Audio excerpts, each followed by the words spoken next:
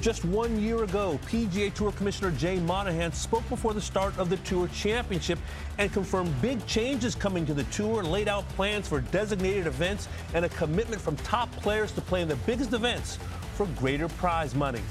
But much has changed in the past year. A lawsuit come and gone, a framework agreement announced, and today, minutes away from hearing from Commissioner Monahan and PGA Tour President Tyler Dennis at Eastlake. We'll have you covered over the next few hours right here on Golf Today.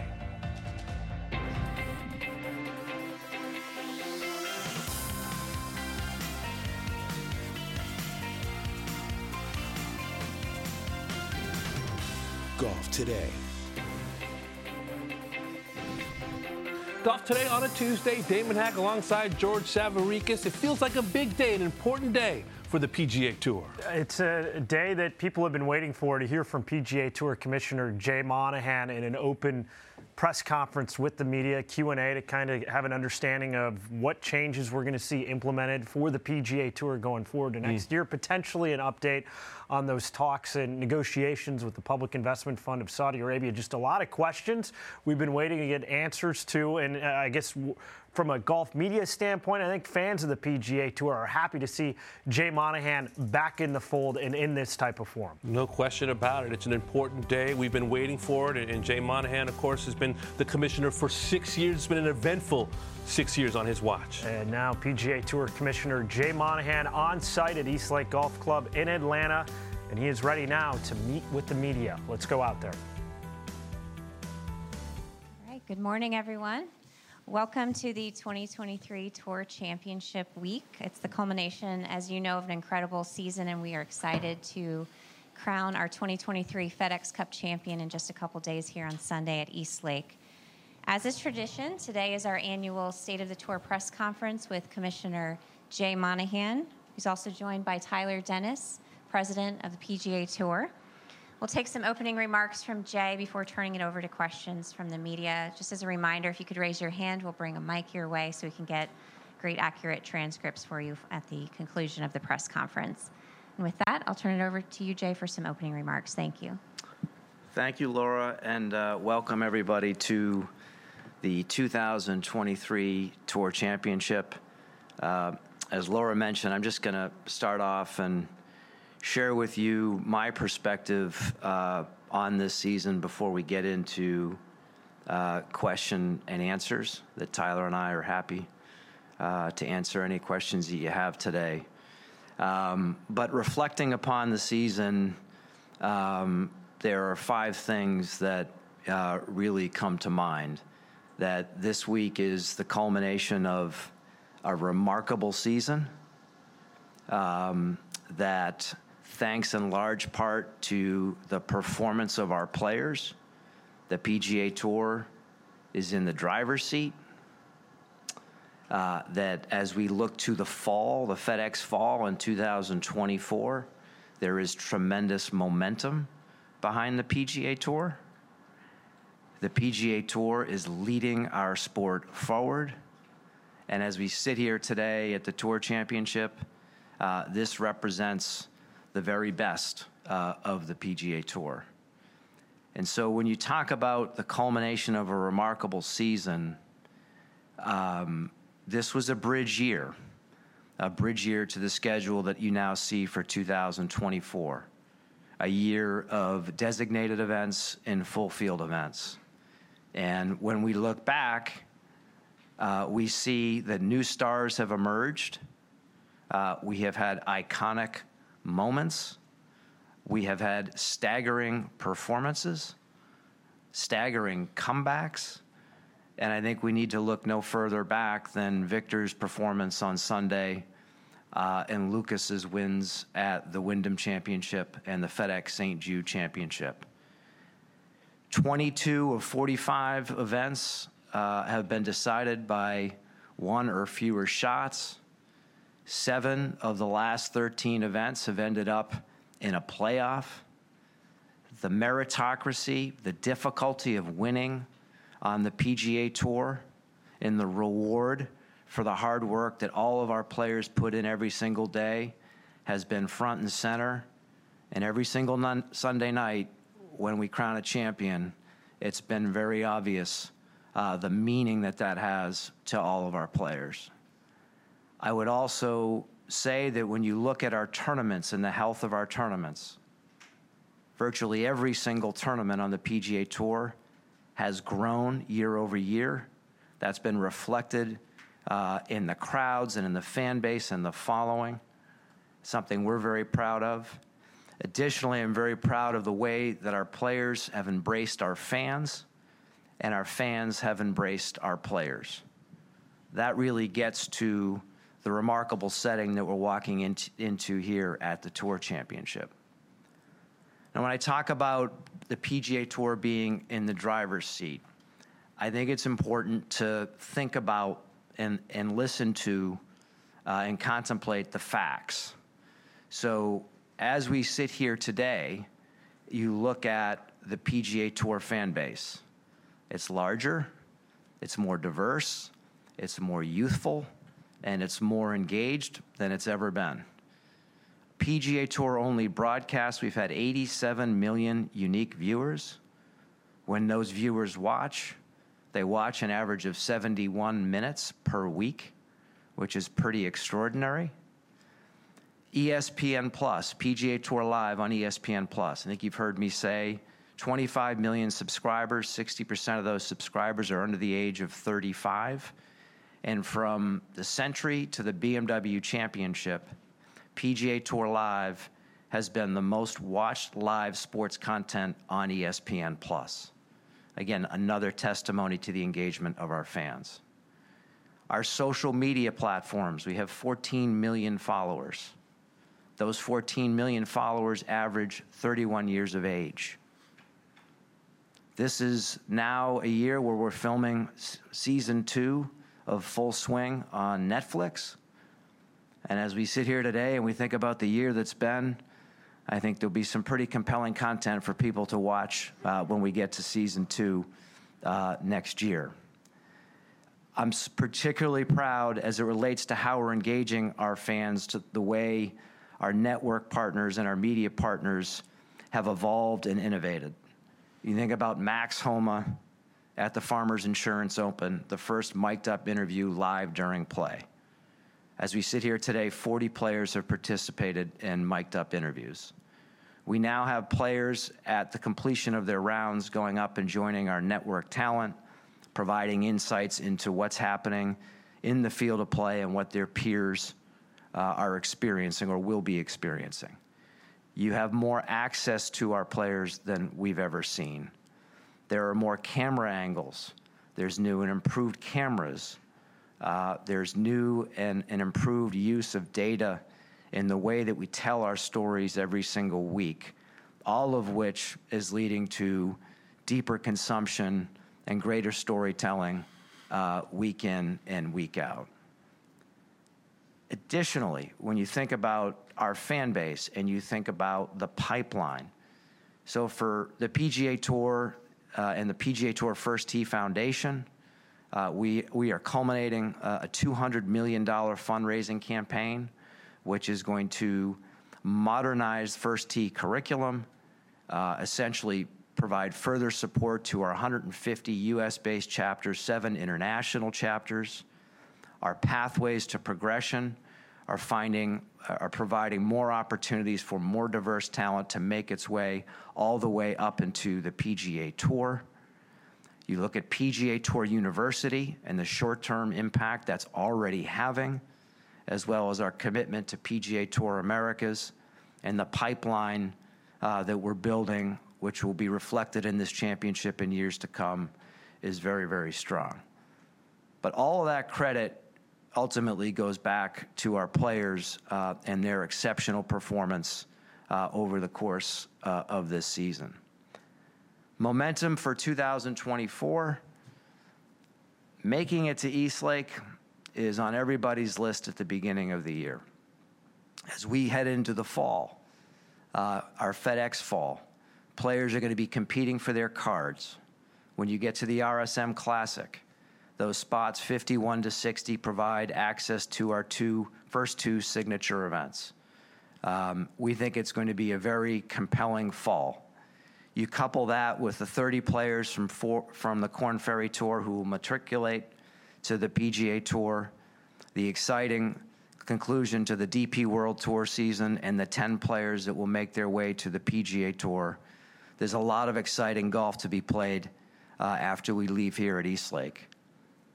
But when we get to Maui and the Century, and I just want to take a minute and recognize our team and all the great people that we've come to know in Maui and Lahaina. Max Navina, our tournament director, he and the team are working every single day with the community there. We're in constant contact. I'm in contact with the governor. And, we hope to be a source of inspiration for the great people of Maui and Lahaina by the time that we get to Maui in January. But this marks a new era, because every single player that plays there starts with 0 FedEx Cup points. And every single player that plays there starts with the goal of trying to get back to East Lake. And this is a year where players will be 24, where players will be competing for record prize money, record bonus pools, now eclipsing $500 million. We have 8 signature events. And when you look at those 8 signature events and you couple them with the players and the major championships in that 31-week sequence, we have the equivalent of primetime matchups that other sports see as we go into 2024 that we think is a great benefit for our fans. At the same time, given the field size, limited field size for the signature events, early indications from players as they outline their schedule for 2024 suggest that balance that Tyler and the team have worked so hard to accomplish is going to result in stronger fields across the board, given the shorter season that we have. That coupled with the next 10 and the swing 5, being able to identify the hottest players in the season and the hottest players at that moment, giving them the opportunity to compete with those players that have qualified to play the signature events, again, is going to put us in a position where we're going to have some great storylines as we go through and throughout 2024.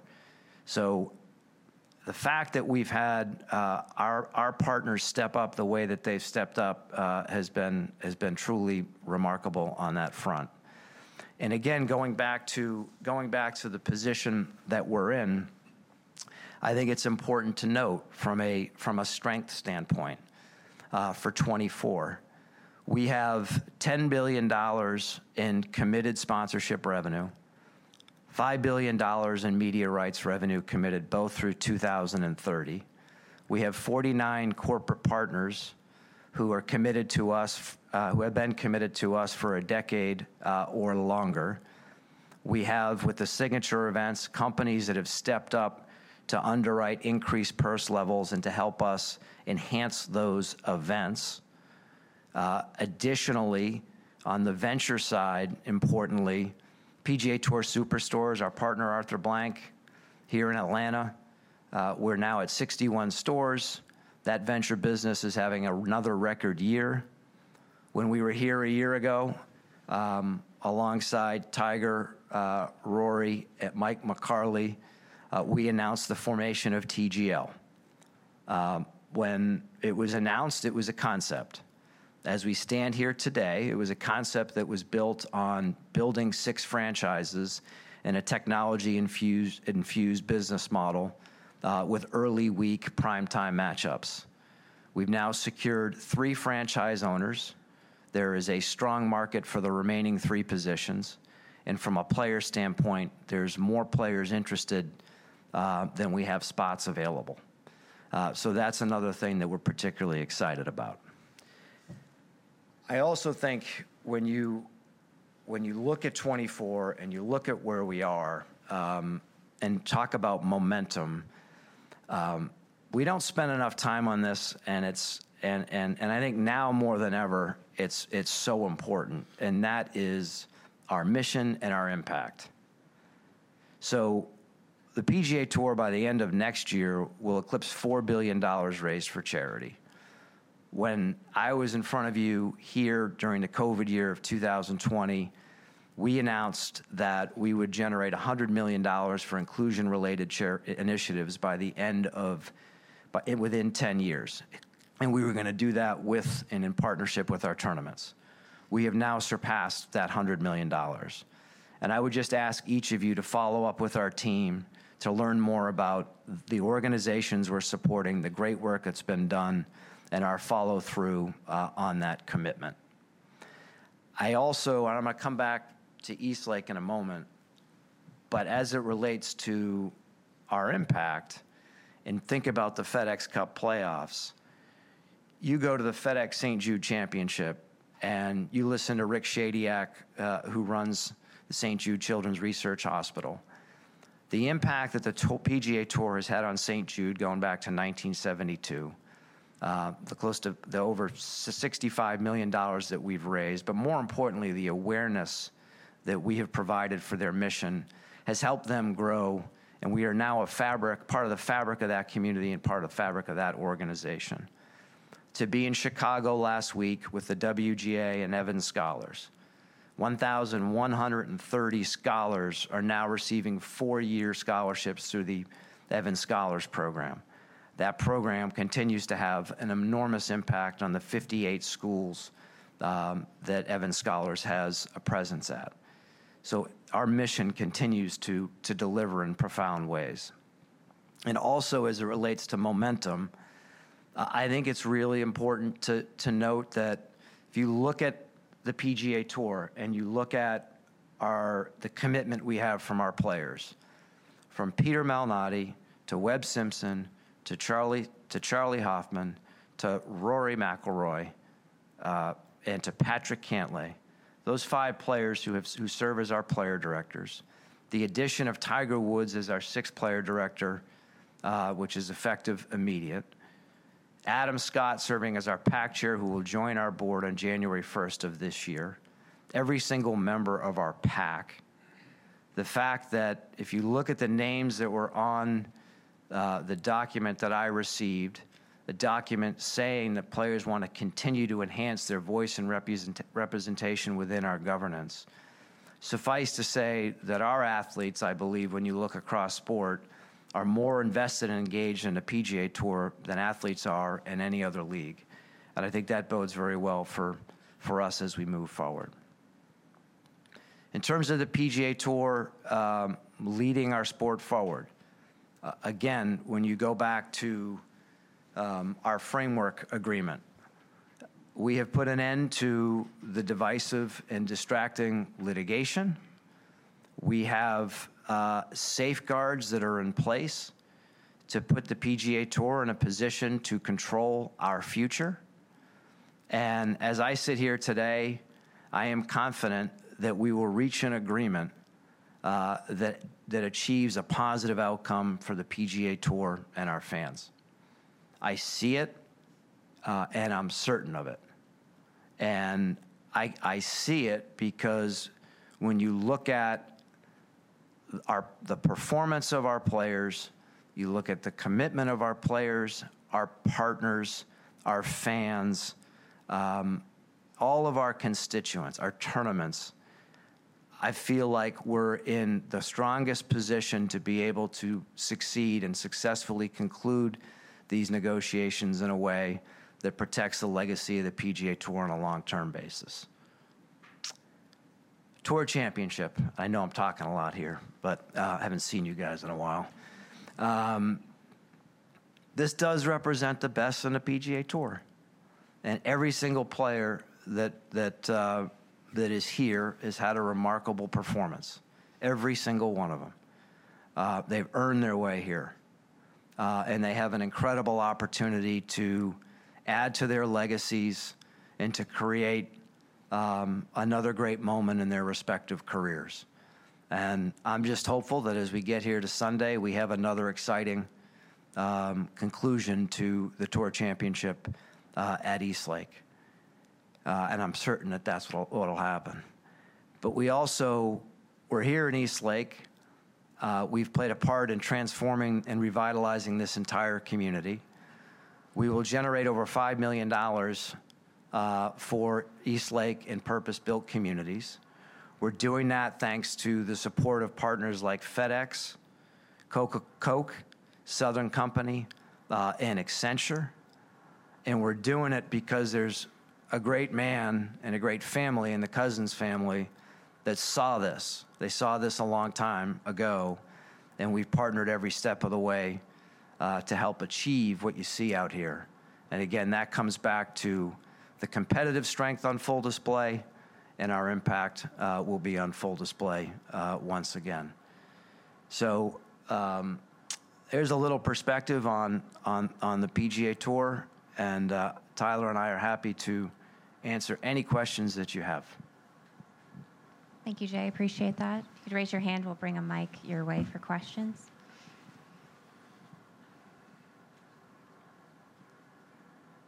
You covered it all, Jay.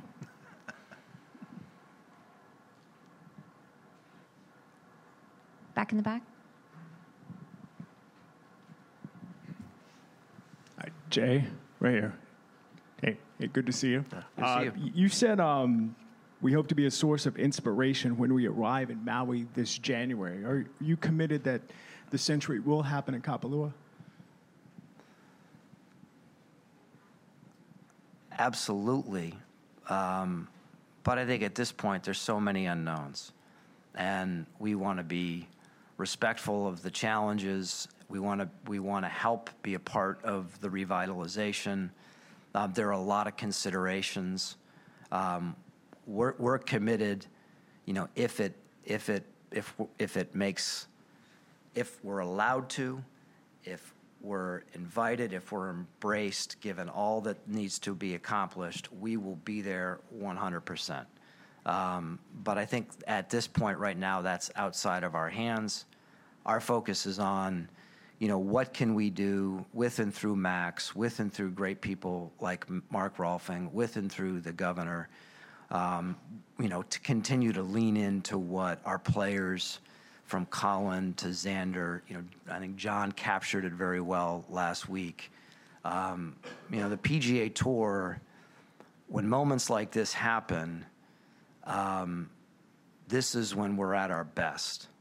And so we don't have the answer to that right now, but we want to do everything we can to make certain that that's a moment for the people of Maui that is entirely helpful and inspiring. And I'd also add that our partner in Century has been there every step of the way and is, doing some pretty remarkable things right now alongside our team, and we'll have more to add on that front. But we are hopeful to be there. Steve? Right here. I'll ask the provincial Atlanta question. Given all the foundational changes coming here with the tour, what can you say about the future of this event at this place in the long term, 5 years down the road and beyond? This tournament is extremely well positioned. I mean, I just see the FedEx Cup playoffs and the Tour Championship at East Lake only growing in significance as we go forward. The FedEx Cup is foundational to the PGA Tour, and making it to East Lake is foundational to our players. So we continue to invest in and around the event itself. We continue to be received by this community exceedingly well. Our ticket sales are up 20% year over year. The team continues to grow this tournament. So at this point, I think we're, as you look to 3 to 5 years, as you said, this tournament is very well positioned. And I think with the work that's going to be done to the golf course starting next week, I think that should give you every indication, alongside the fact that the partners I mentioned earlier are long-term committed to the Tour Championship at East Lake. I expect to be sitting up here in front of you for many years to come this week. Jay, a couple in the framework agreement, if I may. Firstly, what would you say to those of maybe cynical disposition who would suggest that this was purely a mechanism to stop the litigation which you described, and that nothing else beyond that actually needs to happen. Now you've put that away. What would you say to that theory? I would say that we operate in good faith, and I see that on both sides. And that framework agreement, which is an agreement to reach an agreement, put us in a position to reach an agreement, those safeguards that are in place and our commitment to moving from, the divisive nature of the relationship we had to a productive one, for us to be able to make a fundamental transition to our business with the formation of NewCo, to have an investable entity for PIF to be able to invest in that didn't previously exist, for the PGA Tour to, be in control of the future of men's professional golf, and for us to be partners. If we were going to end the litigation, we would have just announced that we were ending the litigation. And our teams, if you saw the amount of conversation and the time that the PGA Tour, DP World Tour, and PIF are spending working forward from a framework to a definitive, I think you'd see that the sincerity of the efforts there. And specifically on Live Golf, in your mind, does that exist in 2, 3, 5 years' time? Because that would seem contrary to the development plans you're speaking about for your own tour. I think, there are a lot of questions that are specific questions that are going to come and have come to me as it relates, and have come to others as it relates to elements of what is in the framework agreement and elements of what we're talking about. I'm not going to talk publicly about them until we've completed those discussions and I can answer that question specifically and directly. Eamon? Jay, you mentioned players reaching out to you, wanting to take more of a governance role in the tour. Did you interpret that as an indictment of how the tour has been run over the last few years? I did not. I think there is one thing I'll add, Eamon, is that it's not like all of a sudden there was a point in time and a lot of players, reached out to say they wanted to be more involved. If you go back to last summer, if you go to Hartford and the announcements that we made when we were going to be launching a series of designated events, to the announcements that we made here, and ultimately to the announcement of June 6th and the aftermath of it, we're out every day. Tyler, our player relations team, talking to our players, getting their perspective and trying to be as communicative as we can about where we are. And I look at this as not an indictment, but a very positive message. And, for us to be in a place where our players want to be more involved. Candidly, we've hired an advisor for our player directors. This is a very complex situation. And if you're a player director or you're a member of the pack, this is more complex than any other period of time. And I feel like we've listened, we've responded, and now we have the right people, the right process in place for us to be able to move forward and determine that future. But I look at it as a positive and something that I and we embrace and quickly embrace.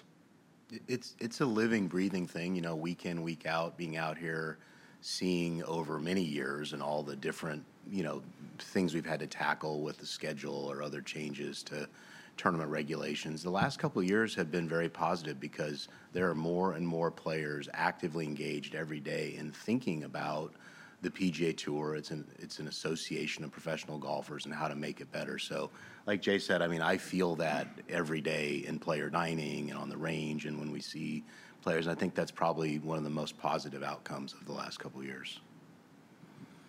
We'll have Doug and then Zach, please. Jay, as you talk about, as you talk about the confidential nature of the discussions going forward on the agreement, it's one thing not to have answers or thoughts or speculation for a public question, but how do you deal with players who also want to know stuff, are frustrated and feel like they were left in the dark in the first place, and go to meetings and come out of it and say we didn't learn anything new?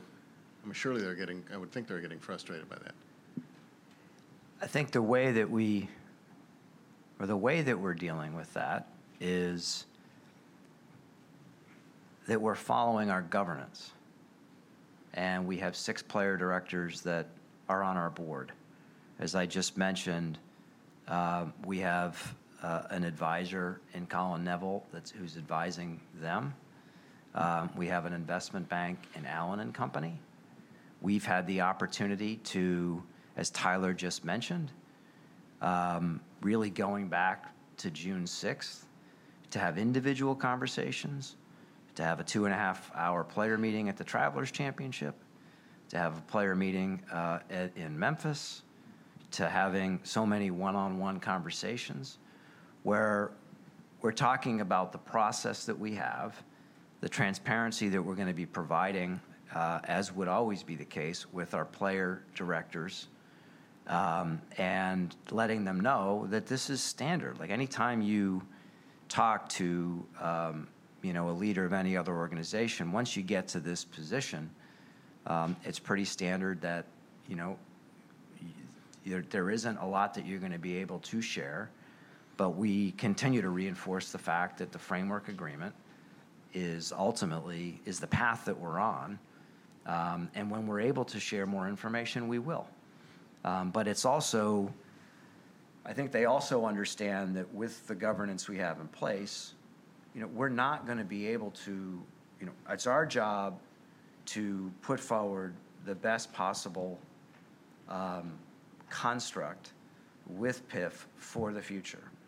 And we're going to take that back to our board, and ultimately they're going to decide whether, we're going to move forward with it. I think players have a comfort level that ultimately that's, that process is one, that's a process that they're getting more comfortable with now that they understand it. A quick follow from your perch. How would you gauge the mood of the players from June 6th to now, and if it's changed, what and why has it changed? I think you'd have to ask the players that, but for me specifically, first of all, the players are focused on the FedEx Cup playoffs and the Tour Championship, and I have, from my conversations and from the great work that our team has done, I think if I were to succinctly put it, and this is the way Jack Nicklaus put it to me, the proof is in the pudding.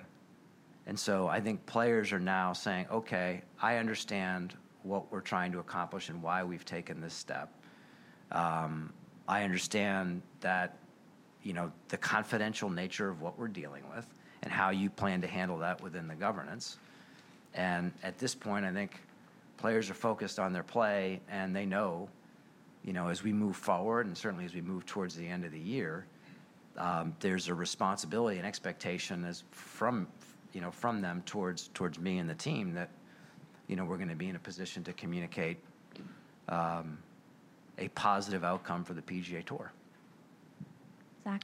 Hey, Jay, Zach Klein from Channel 2 here in Atlanta. Good morning. I'm just curious to get your take on what happened with Max and Chris over the weekend. Obviously, your sport, there's not a constant cheer like in other professional sports, and the advent of technologies and live gambling, the unruly fan can cause an immediate reaction and disadvantage. What's your concern level on that, and are there any steps you guys can do to kind of curb this going down the road? Well, thanks. First off, we take fan conduct and safety of players, caddies, and everybody on site with the utmost seriousness, and those fans were ejected immediately.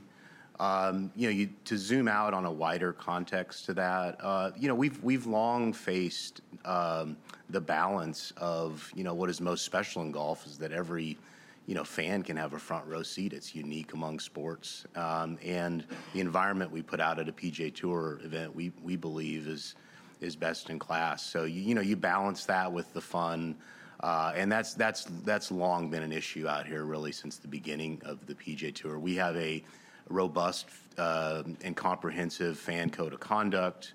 We have an extensive security apparatus and plan each week, and we feel really confident about all the aspects of that. We spend a good deal of time monitoring it each and every day, and we take it very seriously. I'm just going to add, I think Max put it perfectly. Our fans are tremendous. And the fact that this happened is unfortunate. As Tyler said, it was dealt with. But, our fans have great appreciation for, the integrity of the competition.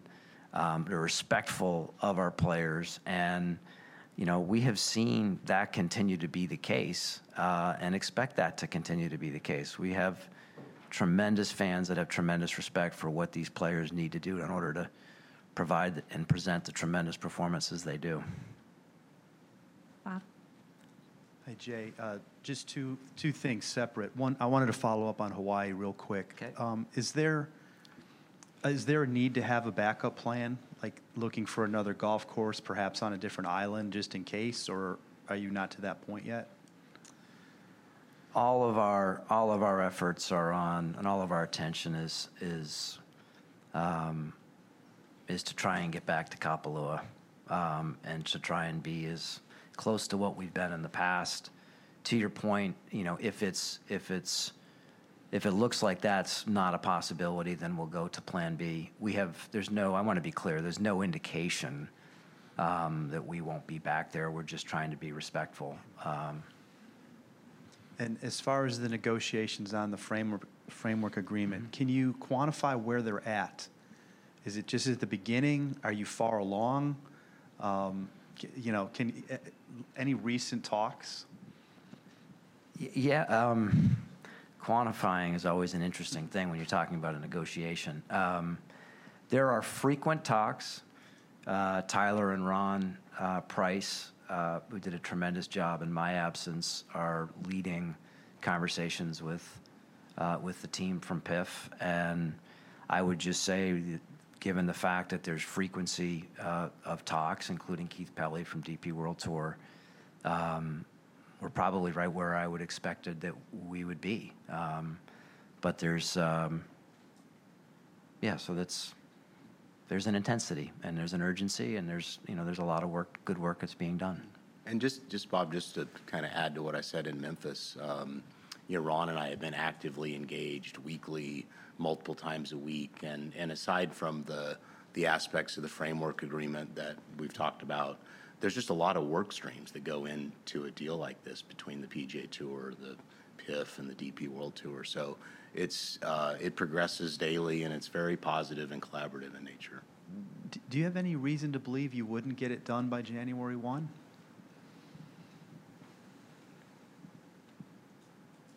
We're confident that we're going to reach a positive outcome for the PGA Tour. And as it relates to reason not to believe or believe, at this point, given what Tyler just outlined and what I said, no, I don't have any reason to think that we won't be successful. Eamon? I'm sorry, I didn't see you with the mic. Please, go ahead. Hey, Jay. David Ramsey with Front Office Sports. I think there's a lot of anticipation that 25 might be the big year with a lot of changes with players coming back. Is there any scenario you can envision where banned players could come back to the tour in 2024 if they wanted to and if they took the necessary steps to come back? I appreciate your question, and as I just said earlier, these are the kind of topics and discussions that we're having right now with PIF. So to be able to project what's going to happen, I don't have an answer today, and when we complete our discussions, we'll have an answer for that question. So that's a non-answer, but that's my position. Evan, go ahead. Jay, over here. Good to see you back. Good to see you. Yeah. What is a positive outcome for the PGA Tour? What is a positive outcome? Mm-hmm. It's what I said earlier. It's if you just go back to the nature of the agreement that we struck, the framework agreement, it is the PGA Tour partnering with PIF, having PIF be a minority investor in NewCo, with the PGA Tour with full board governance and operational control of the tour and ultimately the men's professional game moving forward.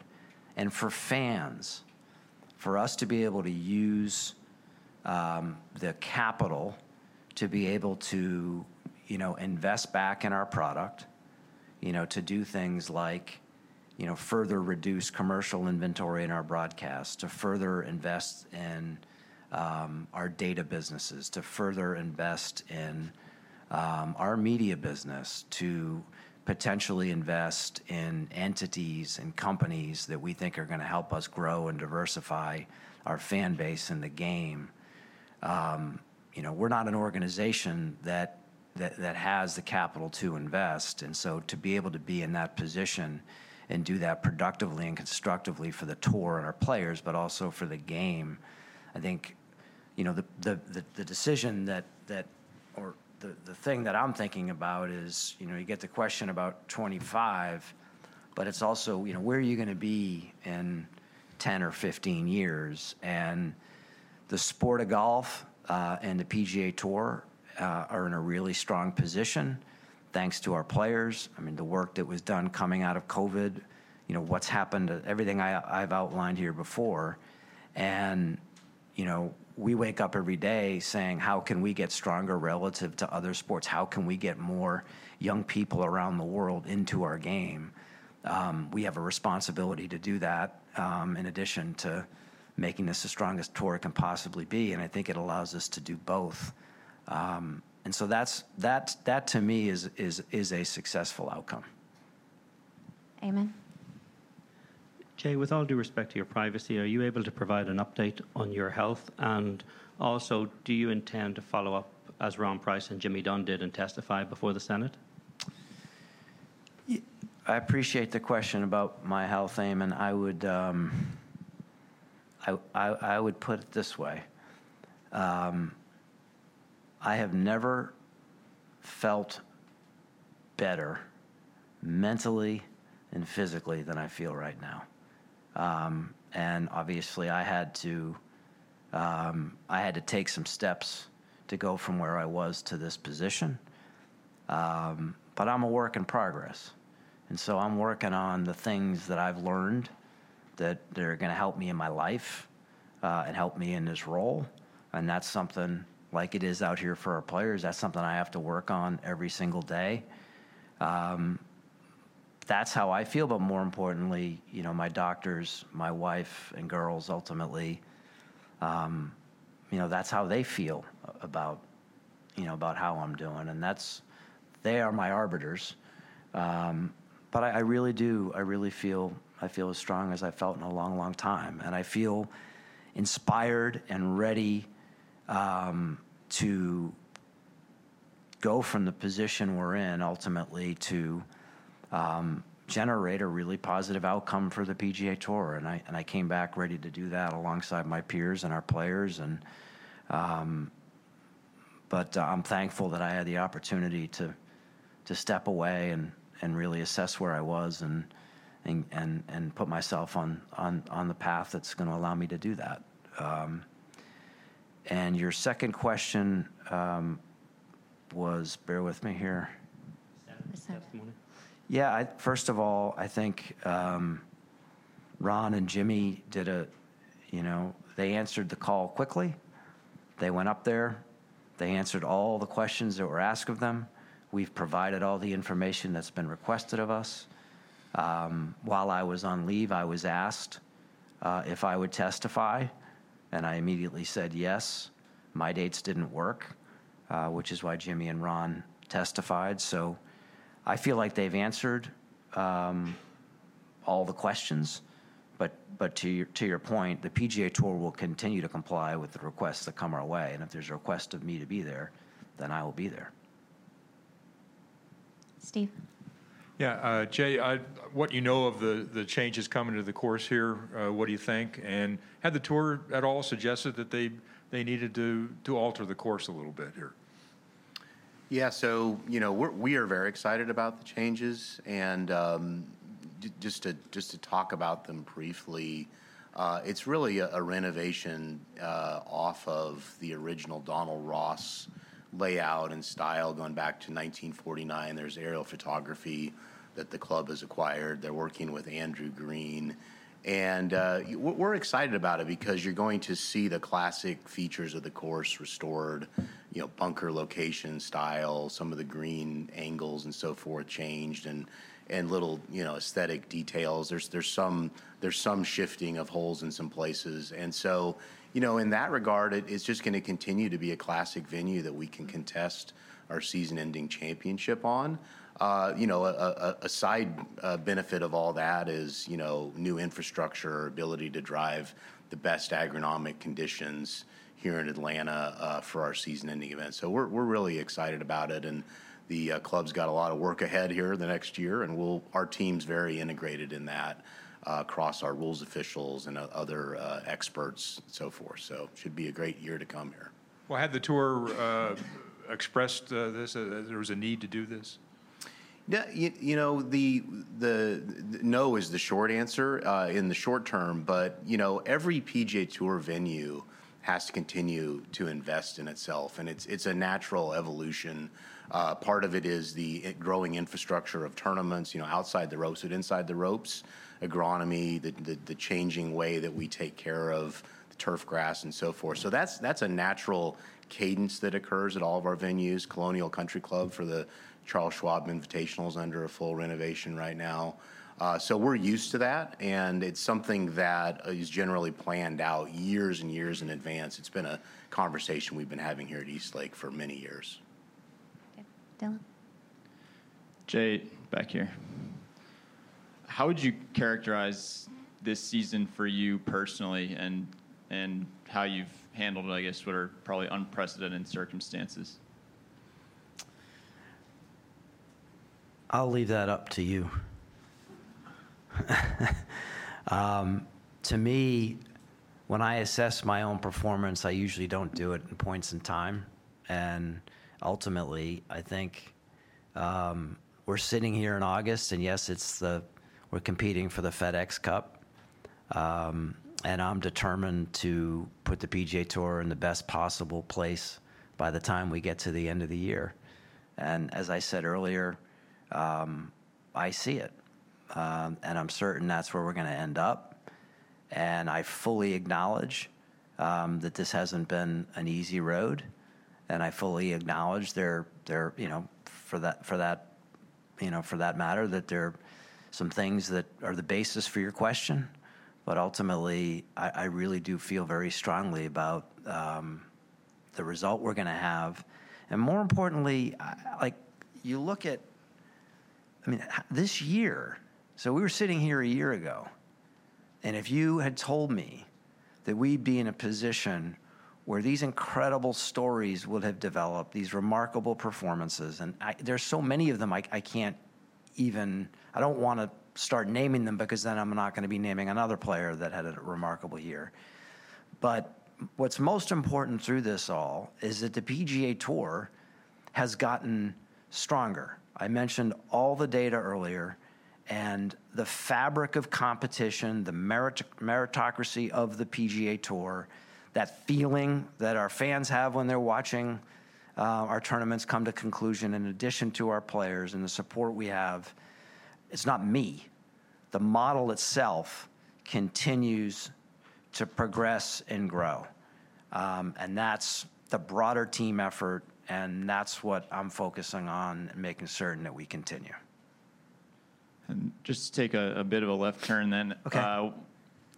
The DP World Tour's new schedule was just released, and there are some significant changes. Yes. I'm curious how you think those fit in with the PGA Tour schedule. Yeah, I'll start and add in, Jay. But the way to think about the DP World Tour is where we always start with the players. And there's long been a very strong and steady group of players who want to play on the PGA Tour, but they're from Europe. Maybe they grew up, started their careers out there, and they love it. And so we have worked really closely with the DP World Tour for many years, but certainly since we forged our strategic alliance, to just think about players and what's best for them. I think everyone's aware that next season, for the first time, we formalized that pathway of 10 cards for the top 10 DP World Tour players onto the PGA Tour. We're really excited about that. That's long been an informal pathway. And so, the next piece was the schedule, the bringing the Genesis Scottish Open onto the PGA Tour calendar as a co-sanctioned event was, the most obvious thing. That's been a great couple of years in a row we've had there, where for many years PGA Tour members have played there the week before the Open. And so their latest schedule announcement is something that we've been collaborating together on and thinking about how to best allow movement between the two tours. We're excited about it. As you know, many of the top players, certainly those who have made it to the BMW Championship and then here to the Tour Championship, they have the ability to now craft their own schedule in the fall. There's great FedEx Cup fall events that they love to play in, and they will continue to support those. But we've now created the ability to go to some of these premier DP World Tour places like the BMW PGA Championship at Wentworth and so forth. So we think it's going to be great. We're really excited about it. I was proud to see the announcement of the DP World Tour schedule. And I'll just add that based on the nature of our partnership with the DP World Tour and the fact that I serve on the DP World Tour board, the amount of dialogue and conversation and candidly our commitment to the DP World Tour, I think, is reflected in that schedule. And we got a lot of people at the PGA Tour that are working alongside Keith and his team, and I'm in contact with Keith as much as I am with anybody else in the golf world, and proud of what's been accomplished there. Time for just a couple more. Doug? Tyler, I don't know if you have a particular work stream on the FedEx Cup, but have you done any projections on the 50 who made it to Memphis, getting in all the signature events? What kind of a advantage they would have over the rest of the field as it relates to being guaranteed more spots with more FedEx Cup points, et cetera? Yeah, we have, Doug, and that's something that actually was a key focal point going back to the beginning of this year when we were looking about what ultimately now has been revealed as the schedule. You had the 8 signature events. They occur as part of a wider cadence of big events with the Players' Championship, the majors. There's 31 weeks leading into the 3 playoffs. And we spent a lot of energy with our data analytics team building a predictive model to look at what could happen and what would happen. And to Jay's point about meritocracy earlier, there were 2 things that were really important to us. And one was that we kept focus on the balance between those that retain their card, the retention rate of the top 50 and the top 125 versus the new players. And then also related to that was how many new players got their cards. So those, we built I shouldn't say I built, our team built a comprehensive model that looked at that. And, we see that in the future, based on that model, the retention rate of the top 50 is very, very similar to what it's always been. I think on average it's about 64%. So in other words, 38% of the players each year would be new in the top 50 from year to year. And there were on average in all those models over 70 additional players that ended up playing in the signature events beyond the top 50. So we think we found a great model between all of those pieces of the puzzle, including the FedEx Cup point system, to keep that meritocracy and that pipeline of new players strong out here on tour. So your projections show that of the 50 who were at BMW last week, even though they're in all the signatures, only about 30 will be back next year. Yeah, about 64% on average retain their card, and that's very similar if you look historically to changes every year, of course. Okay, we'll wrap it up with Eamon and Rex, please. Jay, you mentioned earlier that the board is going to decide whether or not the Saudi investment is a positive for the tour. Do you have an alternative investment if the board says it's not the outcome they want? Well, right now, Eamon, my focus is on the negotiations with PIF, and that's where all my energy and attention is. But I think, given the amount of attention that our framework agreement has received, and in particular the fact that we've created a new PGA Tour Enterprises, I think the realization that there is an entity that can be invested into at the PGA Tour, and the uniqueness of being able to invest into a professional sports league of the caliber, quality, and sustainability of the PGA Tour, obviously has generated a lot of interest. But, in terms of alternatives, right now, the sole conversation that we're having is the conversation we're having, with PIF. Last one, Rex. Tyler, this is probably for you. Is there any update on the model local rule since the comment period ended? And can you envision a time when they would play one golf ball at PGA Tour events and another golf ball at some of the majors?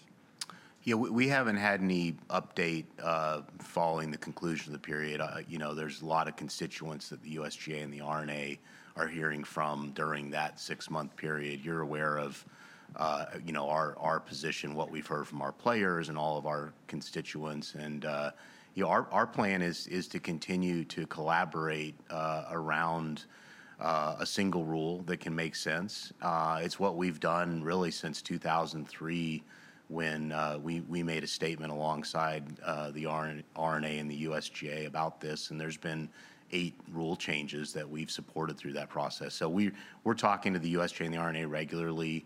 And I know they're evaluating that, so there'll be more news in the coming months for sure on that.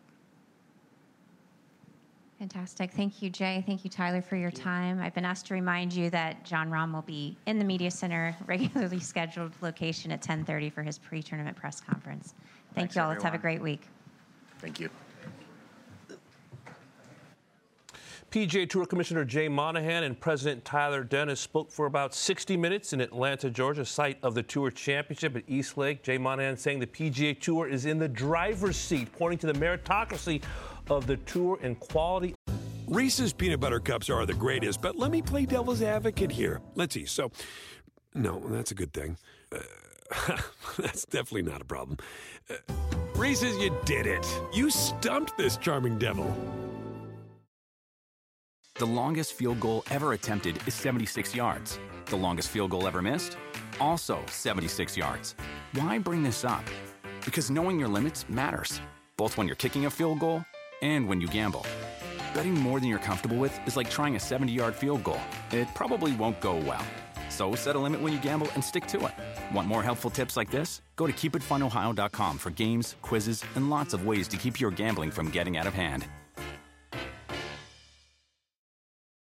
Do you want a beautiful lawn? Enter TruGreen, the easiest way to get a great lawn. Just water and mow, and they'll do the rest. Weed control, fertilization, aeration, and more. TruGreen is the official lawn care treatment provider of the PGA Tour, and they have a verified best price, which guarantees you the lowest price with no compromise on quality. You do you. Let TruGreen do your lawn care. Visit TruGreen.com, TruGreen.com, to get the best lawn at the best price with the best people. Guaranteed. Of the golf.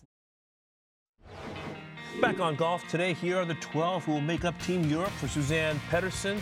Now that she has made her 4 captain's picks, she called it Europe's best team ever, a notion Paige McKenzie wholeheartedly endorsed top to bottom. George, strength to strength. Yeah, appears that way 1 through 12. And if we flash back 4 years ago when Captain Pettersen was Player Pettersen and put the finishing touches on a European victory in Glen Eagles.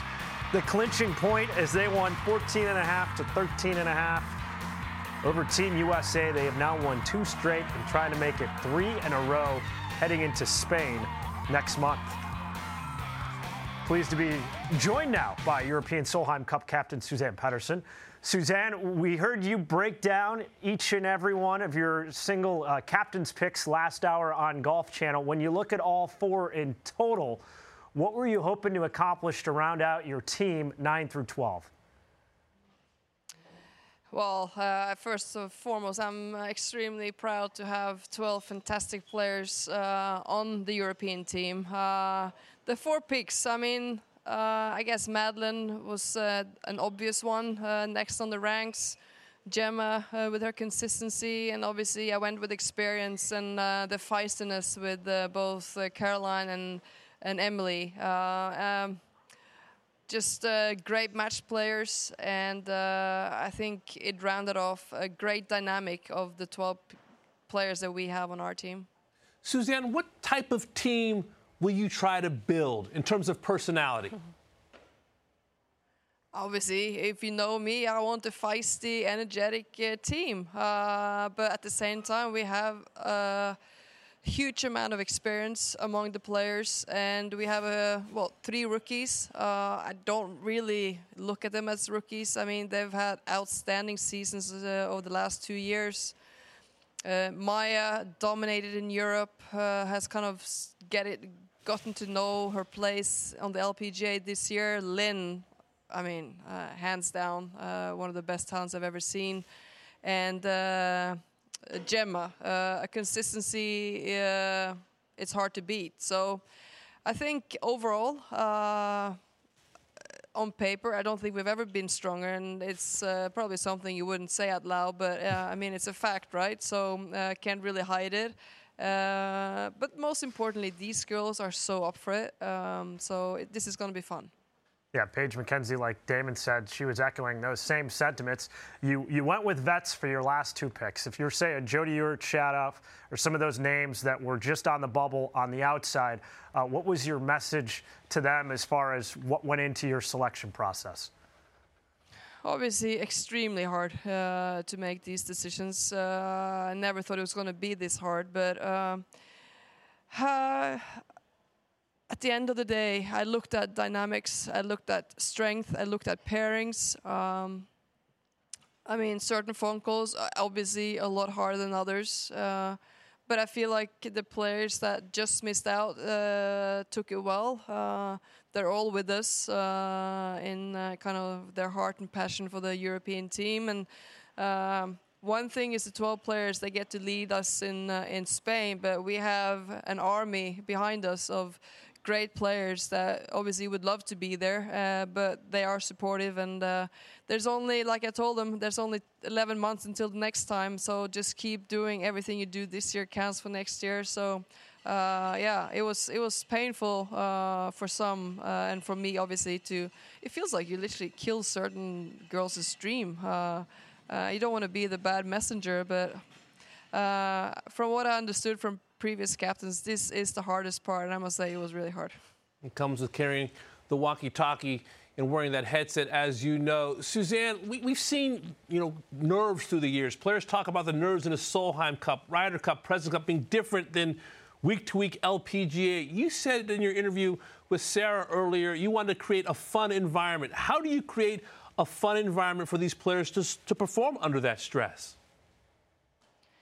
Well, this is about how you facilitate the entire team, isn't it? So we obviously have 12 teams or 12 players, but more importantly as well, we also have 12 caddies. We have the helping support system. We have physios. And for me, each and every player, a part of the European team, is equally as important.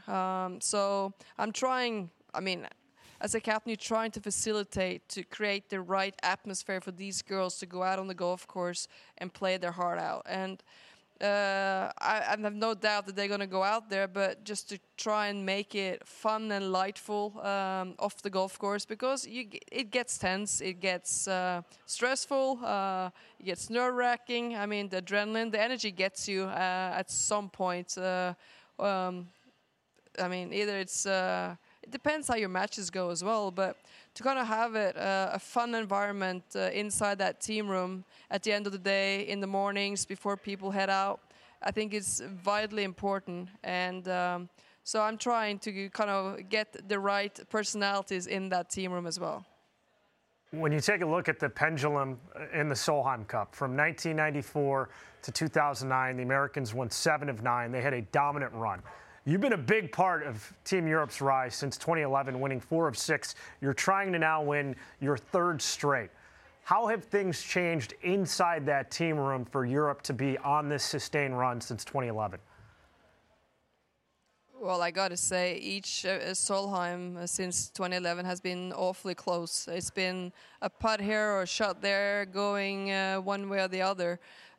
We've been on the good side of that draw of the last two ones, one in 19 and the one in Toledo.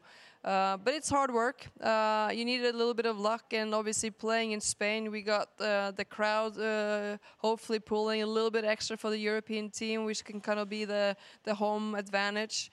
But these girls, I mean, we're opposite. We're facing a feisty, young, new American team that has no fear, and I can only imagine that they're going to come all after us, trying to get that cup back to the U.S. So, but the good thing, I don't have to tell these girls to go out and kind of wanting to do a three-peat. These girls, they want it. So I'm going to just try and kind of guide them along and kind of like, I mean, pairings. We have a lot of great options within the 12 players, so that's great. And you got to be open for surprises. So it's all in the preparations, but you also got to be ready for some sidekicks that's gonna surprise you. Suzann, in my opinion, two of the greatest uppercut fist pumpers of all time are Tiger Woods and Caroline Hedwall. What does Caroline bring to this team? Because she is a passionate player. Yeah, I mean, Caroline is a feisty match player. You don't want to be on the other side. She plays with a lot of passion, a lot of heart. She's gutsy. I mean, she takes risk, and she can deal with it. So for me to have Caroline part of this team, obviously 5 Swedes. They know each other well, gives me a lot of wiggle room with potential pairings as well. It was a very, I wouldn't say it was an easy choice, but it was a very good choice. Suzann, it's always fascinating to me how captains approach their leadership style and the conversations they have leading up to team competition. Have you talked with other European captains, either on the women's or men's side, or even leaders in other sports, to help you prepare for what's going to be a big week in Spain? Yeah, I mean, I've been trying to learn from each and every one, you know. I've been fortunate enough to play 9 myself, been a part of 10 teams. I mean, you want to take the best from each and every one. I've talked to past Ryder Cup captains, but I want the players to take ownership on this team. I want them to kind of feel like they're part of the decisions, and obviously the more ownership you can feel as a player, the more you get into it. So this is going to be a huge team effort. But I think one of my biggest challenges is like we have 12 great players and all 12 can play 5 sessions. So at some point, some of these great names has to kind of sit out, and that's going to be hard as well. But I'm trying to prepare these girls like this is going to be one for all for one, and this is going to be what's best for Team Europe, and hopefully we get that right. Suzann, the putt you made in 2019, one of the moments in Solheim Cup history. Why did you want this role? Why wouldn't you? I mean, it's such a huge honor to kind of go out and, I don't know, lead this great pack of young, talented European players. And I don't know if it's been a dream of mine, but it's kind of grown on me as years has gone by, and kind of my kind of experience with the Solheim Cup has kind of stacked up. So I feel like now I feel like it's a natural time for me to do it now. It's great that I'm doing it now while I still have a great connections with kind of the players. I know kind of the scoop, what's going on. I still feel like I'm a part of the player group, so that makes it a little bit easier. And then obviously there's new names popping along, and you gotta meet them with open arms and have them feel as much part of the team as the ones who's already played 7, 8 Solheim Cups. So there's challenges on both ends, but I think the totality, we have players that can kind of look after the young ones, and we have hungry new players who wants to kind of take their positions. So this is going to be a fun kind of ride for these young new players, and I think it's going to be a good little kick for the ones who's already been there. I'd ask you for a sneak preview of what your motivational speech will be like the night before the Solheim Cup, but I don't want you to tip your hand. So looking back at all the ones you've been a part of, was there one message you had before the start of play that, looking back, still really resonates with you, that had you excited and focused for the week? There's been several. I don't know. You're probably going to see me laid back, relaxed on the golf course. At least I'll try. And what's going to happen inside those 4 walls in the team room, I'm not going to give you the answer to right now. But I'm going to make sure that I can transcend at least the passion and the energy that I've had. And I want to get these girls ready in one shape or form. But I guess I can't relieve all my secrets. Well, we have no doubt you'll have those 12 players ready to roll next month. Suzann, thanks so much for joining us today. Thanks for having me.